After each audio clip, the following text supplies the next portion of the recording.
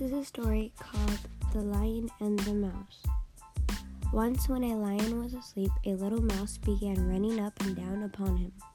This soon wakened the lion, who placed his huge paw upon him, and opened his big jaws to swallow him. "Pardon, O king," cried the little mouse.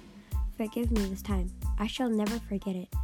Who knows but what I may be able to do you to a turn some of these days?"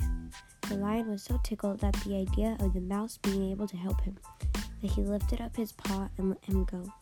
Some time after, the lion was caught in a trap, and the hunters who desired to carry him alive to the king tied him to a tree while they went in search of a wagon to carry him on.